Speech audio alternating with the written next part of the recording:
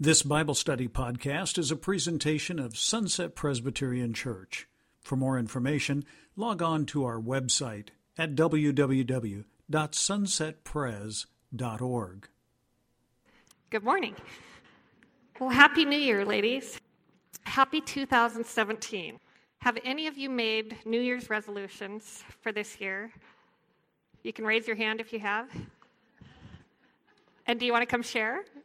No? I don't blame you.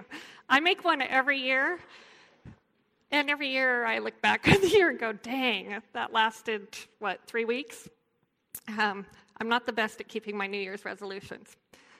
And this year I made that same one again, and we'll see how I do. And if you want to know what mine is every year that I make, it's to exercise 3 times a week. You know, I did the whole make it achievable, make it something that's not overwhelming. By exercise, it doesn't mean I have to do anything excruciating. It just means get outside and walk or something like that. And every year I fail. So we'll try it again this year. But when you think of the new year, you think of a fresh start. You think of, and that can sound appealing. It's a time of, we get to reflect on where we've been and where we're headed. And when you think of new things, you kind of get excited too. I don't know how many of you, do you get excited when you think of new things?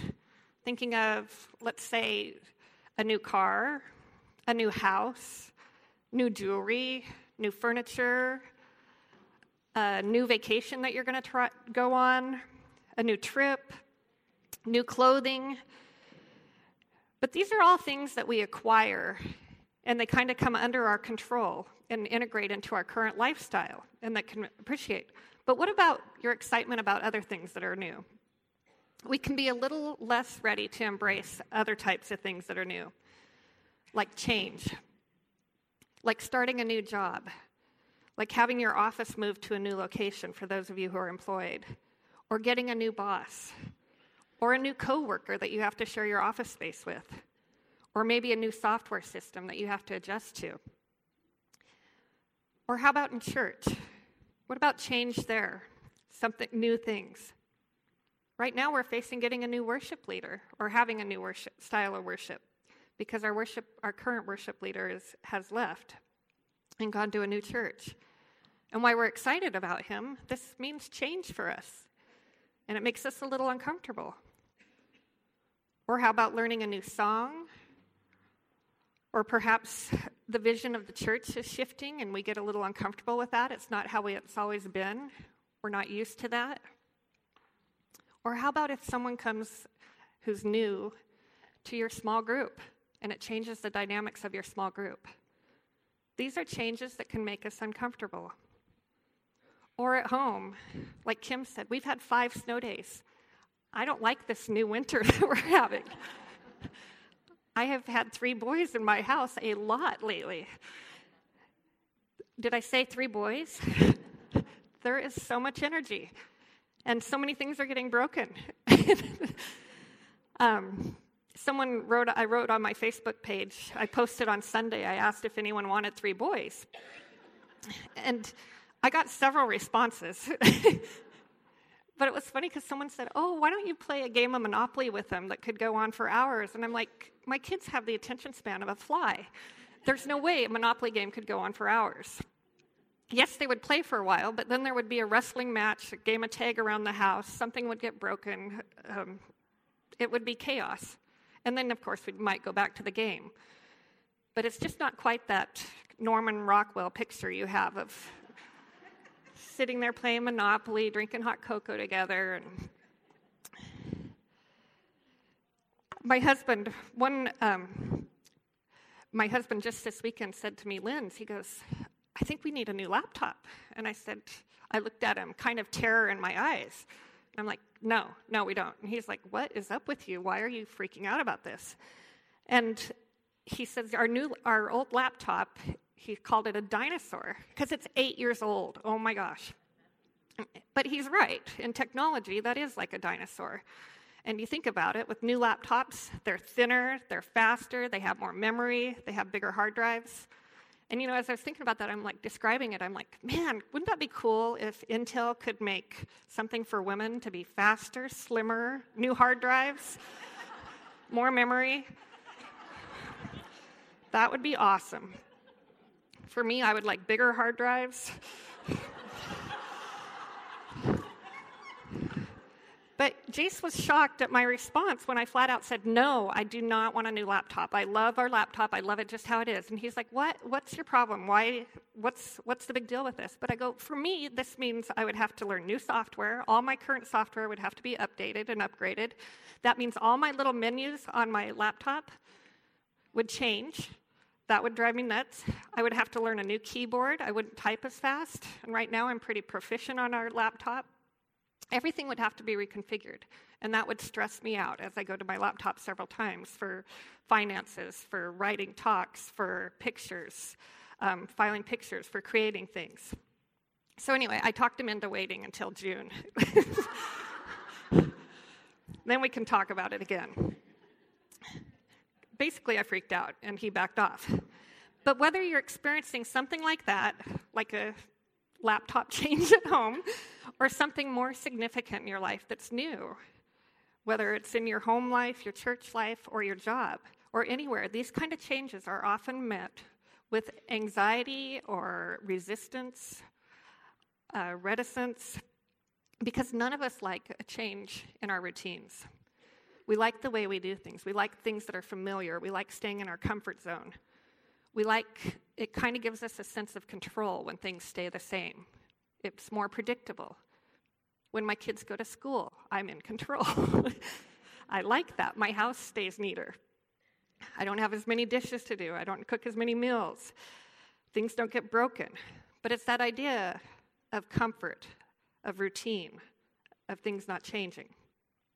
Well, when Paul was writing to the Corinthians, which we're studying this winter and spring, he was writing to a church body who was resisting change. He had founded the church in Corinthians in AD 50 or 51.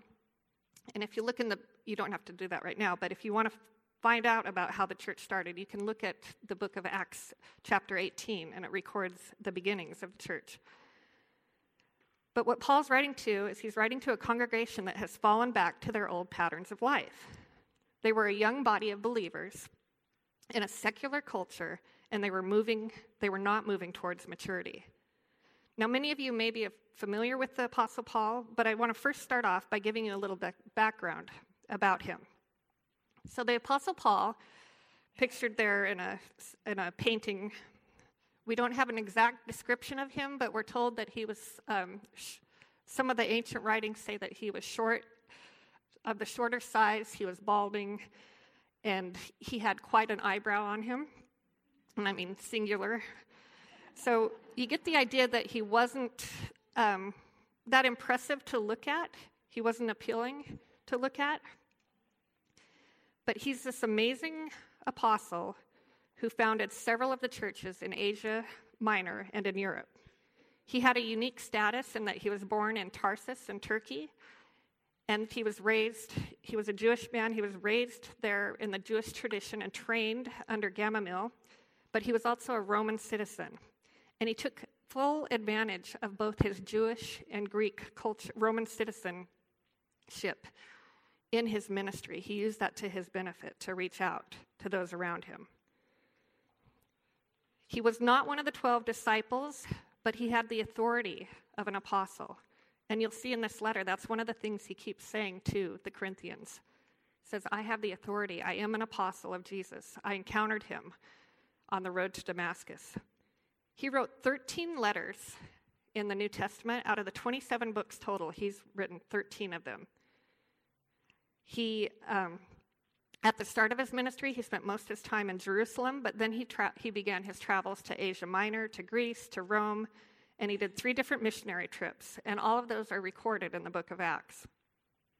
His teaching methods, usually when he went into a new town, he would start first in the synagogue. He'd preach to the Jewish people first, and then from there he would go on to the Greeks.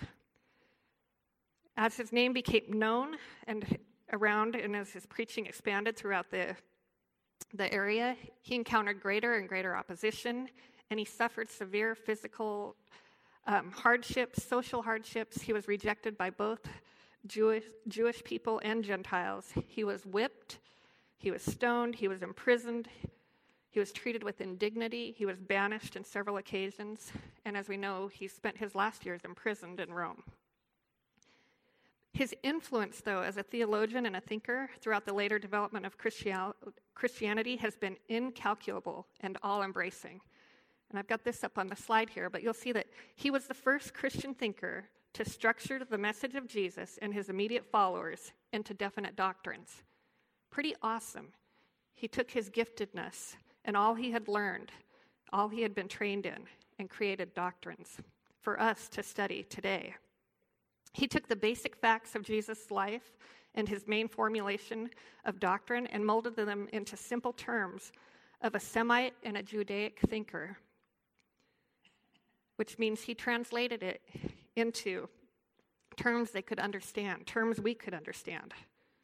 He used his Hellenistic, his Greek background, and his systematic training under Gamaliel, and he translated both facts and doctrine into a broad theological synthesis characterized by universalism of salvation. So he taught us about the doctrine of salvation for both Gentiles and Jews, everyone's included.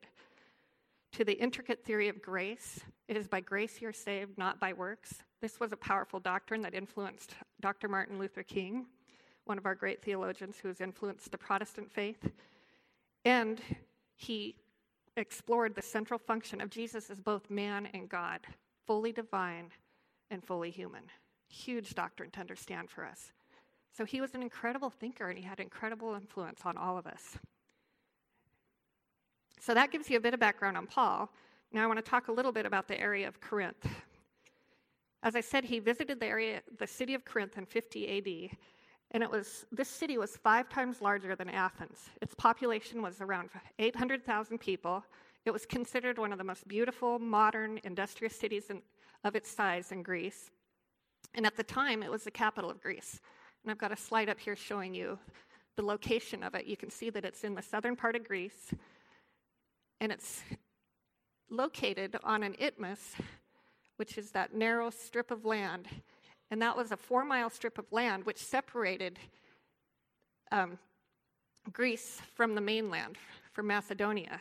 And so this was a crucial area to control, because on either side of that, what you'll see as you're looking at the map, ships would come into one harbor, and Corinth is located right in between. They'd come into one harbor, they'd dock their ships, and if they were small ships, they would actually transport those ships across on a path, a rocky path, to the other side of the isthmus, and then put them in the other sea. And what this did was it saved them the long journey of going all the way down around southern Greece, a 450-mile journey. So basically, it was a connection between Asia and the Mediterranean. So powerful controlling position, an important port. And if it was a larger ship, they would just take the cargo and they would transport that across to the other side. So it saved people miles and miles. And so as that, this city became very wealthy and very well known in the ancient world during Paul's time. The population of Corinth was very diverse. Many of the people were Romans. Many people were from Syria, from Egypt, from the Mediterranean. Many were Jews. So it was very diverse. A lot of them were freed slaves. Julius Caesar established the city had it rebuilt. It was destroyed. Ancient Corinth was destroyed back in 146 BC, but Julius Caesar rebuilt it in 46. And so when Paul's coming to it, it's a fairly new city. And what that means is that the social strata was not set in stone. Because it wasn't an ancient city, there was more mobility between social status. And this became one of the things that you'll see in the Corinthian letter that people are appealed to. They want to go up the social structure. That's one of the very key things that they focus on is social status, and it's very important to them. The religion in Corinth included cults to gods of Egypt, Rome, and Greece, and idolatry flourished. And in the next slide, this is a picture of Corinth today, the ruins of it, which just looks incredibly beautiful. I would love to go there. This is up in the upper left one. You'll see that's the columns left over from the ruins of a temple to the goddess Apollo, or the god Apollo. And down below is the main street, which led from the harbor into the marketplace. And that marketplace in there would have been where Paul would have been doing his tent-making skills. So it just gives you an idea. I just want to give you kind of a visual of where he was at this time period, because sometimes it can feel so distant to us when we read these scriptures, like they don't seem real. But this is a real and actual place. And that mountain in the background, that's called, I believe it's called Corinth. I think I'm saying that right. And on top of that was a temple to the goddess Aphrodite. And one of the things that Corinth was known for was prostitution. And Aphrodite, is the goddess of love. And so it said that at one point there was over 1,000 prostitutes in the temple, and at night they would come down into the city. So it was very well known for that. William Barclay, the theologian and commentator, says that Corinth was known for its wickedness and for its prostitution and for luxury, drunkenness, and filth. And he said oftentimes, and I think your study says this too, as you'll get into it, that the word Corinth, it just came it became like a slang for, talking about someone who was into those kind of things. So the problems that Paul addresses in his letter, I took a snippet from David Garland, and I'm going to read that to you. This next slide here. It says, the Corinth church caused Paul much anguish and concern. Paul had to deal with a church overcome by vanity and desire for honor, social status, and distinction. He challenged important persons in the community for their ethical misbehavior and their association with adultery. But the guilty parties did not accept his discipline passively. And we're going to walk through that. We're going to see how he challenged, how he had to come forward and challenge people with the way they were leading the people astray. And he's going to challenge people, too, with their ideas of being after worldly things, embracing worldly things, going back to their old ways. His bold rebukes caused him to lose face, and they sparked deep resentment, caused the people that were causing the issues to lose face, and they sparked deep resentment. So this was a church that was not a happy, cohesive place like we would hope. In turn, these people counterattacked by challenging his motives, his methods, and his personhood.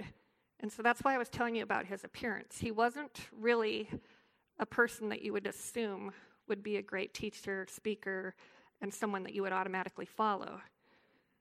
But he has to protect himself several times, and you'll see throughout this letter, he is constantly reinforcing that he's an apostle and that he has earned the right to be heard before them, that he's a true follower of Jesus. The result is some members continued to be avid supporters of Paul, while some wavered, and some comprised a determined element of resistance to his leadership. So while he's trying to disciple and love on this church, within the church is a continued group of people who are against him, expressing resistance to his leadership. And for a leader, that is so challenging. And it's heartbreaking. It gives you an insight into Paul's heart, too, because here he is wanting the best for this church body, but yet they're resisting it. They're accusing him of not wanting the best. And they're accusing him of things that he's like, all I want is for you to grow in Christ. So that gives you a background of the church. Now, if you'll look at your study on page 13, you'll see there's a timeline. And I'm sorry if this is a bit information heavy right now. I just want to get you a few basic facts, though, before you start. On that timeline on page 13, it's in the right-hand column. You'll see it over there. I've written down, the author put in some verses, but I wanted to fill out a few more verses for you, because this is important. The chronology is, as you read this letter, you're going to notice that Paul refers back to another letter in 2 Corinthians. And if you go back to 1 Corinthians, you'll realize that he's referred back to another letter. Paul actually wrote 4 letters to the Corinthians, but we only have 2 of them recorded in our Bible. And so by the first one, up on this slide, I just underlined the scripture references that I want you to add to your timeline. And that's just for any of you that want to read more about it and find those anchors of what his story was and where those letters are referenced. So when he found the church was Acts chapter 18. The letter that was lost, they have that one in there. It was 1 Corinthians 5, 9 through 1. Then he wrote 1 Corinthians. Then he made a sorrowful visit to Corinthians after he wrote 1 Corinthians. And that's when he realized that the people were not responding well to him and were challenging him. And that's 2 Corinthians 2:1. Then he writes a very painful letter that he refers to in 2 Corinthians, and we don't get to see that one, unfortunately, but he refers to it in 2 Corinthians, and that letter's lost. Then he writes 2 Corinthians, which is what we're studying, and then he makes his final visit to Corinth, and that's recorded in Acts chapter 20, verses 2 through 3.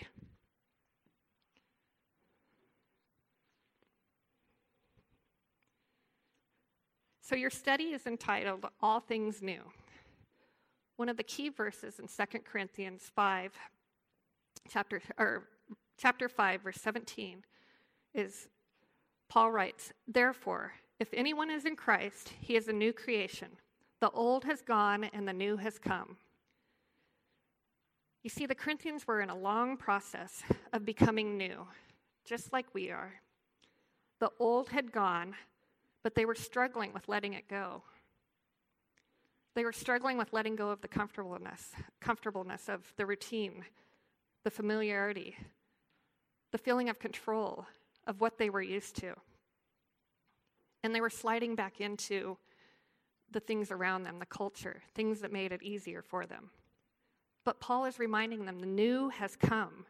He calls them to grow and to live in their faith, in their identity in Christ. And he says, Christ is the ultimate. The new has come. The old creation has gone.